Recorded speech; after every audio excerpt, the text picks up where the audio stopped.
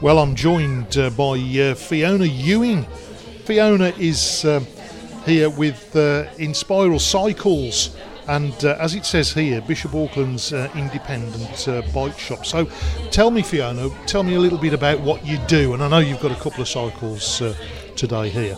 Yes, well, we've got a bicycle shop in Bishop Auckland on Newgate Street. We're on the High Street, but today we've come up to the Green Fair because we're wanting to talk about barriers to cycling that some people find. So we're here that most people get that a bicycle is probably good for themselves, for their own health, and good for the planet. But they'll often say to us, I can't cycle, I haven't cycled for years, or I'm scared of the traffic, or I can't get up the hill because I live up the dale. And that'd be me, I have to say. Yeah, so we're working hard to try and break down some of those barriers. Yeah. So that's what I've been talking about today. So, is it very dangerous to cycle, or are there things that we can mitigate for that? There's two aspects to the safety side. One is the safety of the actual bike that you're riding. So if you understand how to maintain your bike and look after your bike, you're going to be a lot safer. And even if you don't understand how to maintain your bike, you can bring it down to our bike shop and we have a full workshop and we can make sure that your bike is safe.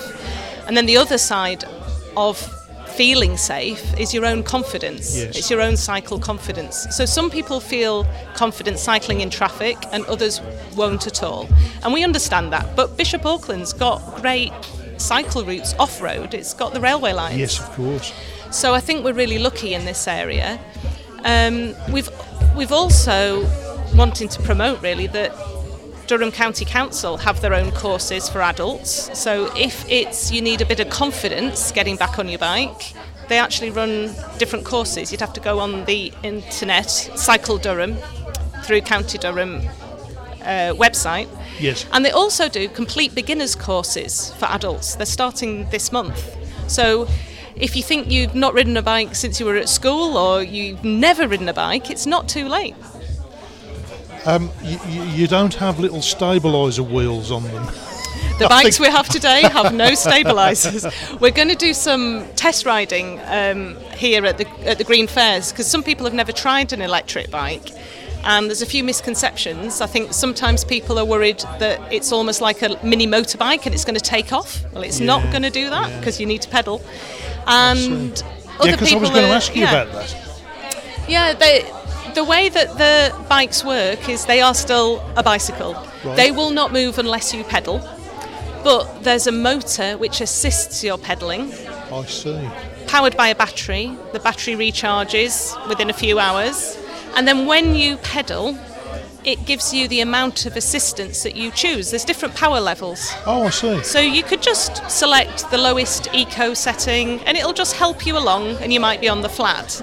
You might then come to cycle up Toronto Bank and you might need the top power.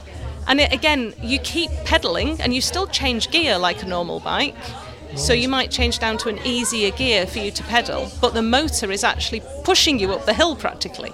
So it's great when you overtake the local bus going up the bank when they're looking at you. And are there lots of these electric bikes on the market now? Because is it something that's coming in for the green environment and Yes, we opened our bike shop in Bishop in 2015. We were fully open. Right. And we had some electric bikes right from the beginning, but in the past 7-8 years it's really come on and people are more aware of them.